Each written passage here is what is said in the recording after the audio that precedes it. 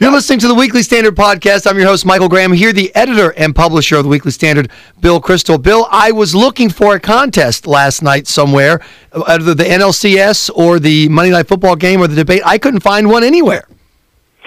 Yeah, I don't think Governor Romney won quite as handily as the San Francisco Giants, but I thought he executed his strategy pretty well, and the strategy, I think, was a sound one. It's one that's going to make some of our conservative friends nervous because he certainly didn't go out of his way to aggressively push the differences with President Obama's foreign policy, but he stipulated his criticisms, and I think spent a lot more time convincing people he was ready to be president, that they could be comfortable with him as commander-in-chief, and then sniping at President Obama. I think that was the right strategic decision for Mitt Romney. He's on the cusp of being, I think, honestly, of being our next president. I think he just had to close the deal and make people think of him as the next president, not merely as the challenger to this president. I think he may have done it last night. But, you know, conservatives were sitting at home watching, going, come on, take the punch, Libya, Iran. Nothing. He just stood there and let the president talk. It was so frustrating. Yeah, well, politics is often frustrating. I found in my quarter century in Washington, and so often it's frustrating because your guy isn't doing what he should be doing. Look, I don't know whether I think it was the right strategy. Basically, last night he could have adjusted a little bit, but we won't know for a couple of weeks. It sort of depends on where you think the race is, what you think the voters wanted to hear. I don't think it's any secret that Mitt Romney is a Republican, a conservative. Is not going to go on apology tours. Is going to be more hawkish and staying more closely with Israel and the like than President Obama. So I'm not sure he needed to, litigate each of those issues and remind people of it over and over. I think what he had to show is that the caricature of him was wrong. I do think that's a bit of a problem. That was a problem. I mean, it wasn't foolish of President Obama to keep saying he's a warmonger, he wants to take us back to Bush, and all of that. That could have been damaging to Mitt Romney, even though it's a silly charge, and even though in a long debate in a foreign policy think tank, I'd be happy to take on each of those issues. Romney may have felt that in 90 minutes, when you get to speak, 40 minutes, the other guy speaking 40 minutes, the more important thing was not to let that charge get any credence at all, and therefore to be, sort of acceptable president over the next 4 years. And I think he may have done that. Well, what was clear last night is, and as much fun as it was, as little fun as it was to watch, I should say, is that Mitt Romney had a strategy, and his strategy was, I'm going to look like the president. I'm going to look calm, cool, and collected no matter what you do. Did you discern a President Barack Obama strategy, Bill Kristol, last night? Because I couldn't find it. No, I think it was to undermine exactly what you say Romney's strategy was. It is interesting that it's the challenger who has the strategy. It's the president who's busy trying to undermine the challenger. The trouble is, he kind of, about what is Obama's claim, that Romney's a flip-flopper who doesn't believe in much, or is it maybe even a closet moderate? But if that's the case, is he really that scary? Or that he's a scary guy who's going to blunder us into a bunch of wars? I just think it was hard watching Romney there to believe it when Obama suddenly started talking about how Romney was reckless, or Romney has been wrong about everything, and Romney graciously said, look, I don't disagree with you that much on Syria. It's a tough situation, but here's what I would do. I think Obama was flailing a little bit. I think the instant polls showed a kind of a draw, and a lot of the commentators, of course, especially the liberal ones, thought Obama might have won on points. Even some conservatives said that because, he sort of won a couple of the exchanges in a sort of technical sense. But I think in the broader sense, when this settles in a day or two, to the degree it changes the race, I actually think it'll be a Romney victory because he did what he had to do at this point in the race. Hard to see that what Obama gets out of last night that he can build on. Yeah, because the trajectory has been that Mitt Romney's been rising steadily in the polls. President Obama's been declining. Did anything happen last night to change that trajectory? And I didn't see it.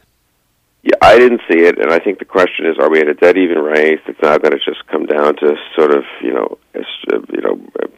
battling it out for that 1% of the vote in the middle and sort of ground games and all that? Or does Romney actually have momentum? He has been gaining. It hasn't been huge. It hasn't been a massive break to Romney. At least it doesn't seem to have been. But I think the gains have been pretty steady. There was a pretty big break after the first debate, and now it's sort of settled into a somewhat steady, small gains.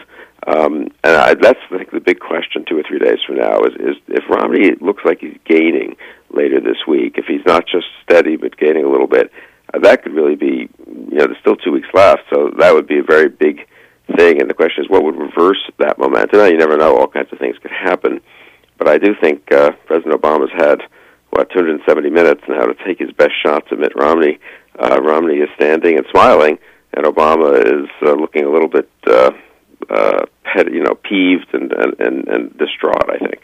Yeah, there's so much talk about more October surprises. I have to say, I think this has been a pretty surprising October already. Well, that's what's amazing. I mean, I was at a panel before the debate, and the other person on the panel is a good guy, a smart guy, said, very great confidence. This is going to be an incredible slugfest. It's going to make the second debate look mild.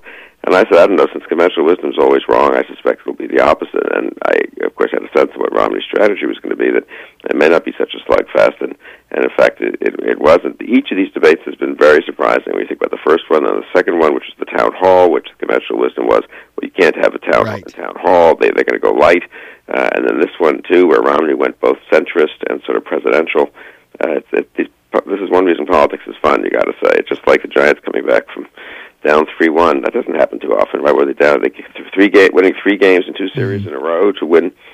Has that ever happened? I don't know. I'm not as up on baseball to answer that question, but I will say that the phrase that I got from my from folks I heard from via Twitter and Facebook, et cetera, was, okay, Obama didn't get it done in this debate. That means warm up the missiles, find an aspirin factory. We're going to see some kind of bombing or something in Libya. Is that next?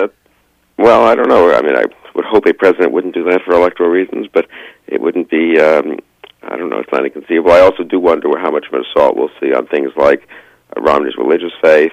Well, I guess just see an attempt to go back at Bain Capital. I mean, I do think it's an interesting question. I mean, the left really hasn't really thought Obama was going to lose for a long time, when you think about it. Mm-hmm. He's been ahead for the great bulk of the year. If they really believe by late this week that he could lose, that Romney could win, that there'd be a Republican House, that a lot of people they thought they had permanently exiled from politics will be kind of coming back in.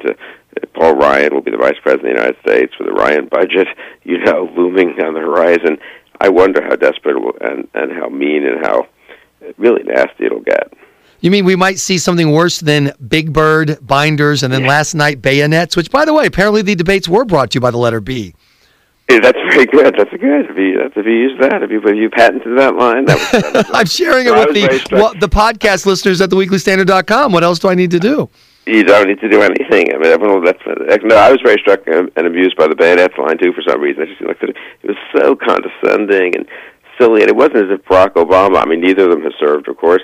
They're both conversant enough, I think, with military matters to carry themselves, adequately in the debate. But the idea that Barack Obama is lecturing Mitt Romney on the military because of his great knowledge of the Navy, really? I mean, that was so ludicrous. Well, I happen to know that President Obama served as a corpsman at one point, so perhaps that had an impact. That is the question. And one last question for you is, you look at the direction of the Obama campaign, it's been getting smaller and smaller, focusing more and more on minute issues, whether it's so-called women's issues, et cetera. Last night, really trying to zing Mitt Romney with these very narrow constructs. And then the challenge that I have been looking forward to seeing, and it's a kind of a Bill Kristol thing, is that Mitt Romney would kind of pick up the grander mantle. Here's my vision for America, what America will look like in the next 4 years. I don't think Mitt Romney has gotten as big as Obama has gotten small. Do you think that conservative, kind of don't want to mess anything up Mitt Romney and his team will let him go big in the last 2 weeks? It's a good question. I know they were working on a draft of a speech, maybe to be given at the end of this week, kind of really laying out the domestic, laying out the whole agenda, but primarily domestic budget, economic agenda in one place, and trying to make clear it is a big agenda. Which I think it is if you step back and think about it substantively, tax reform, entitlement reform, the whole thing. I mean, it would be a major, 2013, if Romney wins, will be a major year of legislation, repeal of Obamacare and replacing it.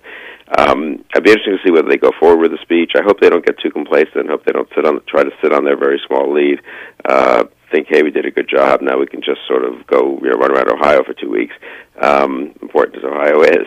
So, I hope they kind of go one more step in laying out the big agenda over the final 2 weeks. I think it'll be interesting to see what happens on that later this week. Bill Kristol on the Weekly Standards podcast. You can listen to them regularly here at weeklystandard.com.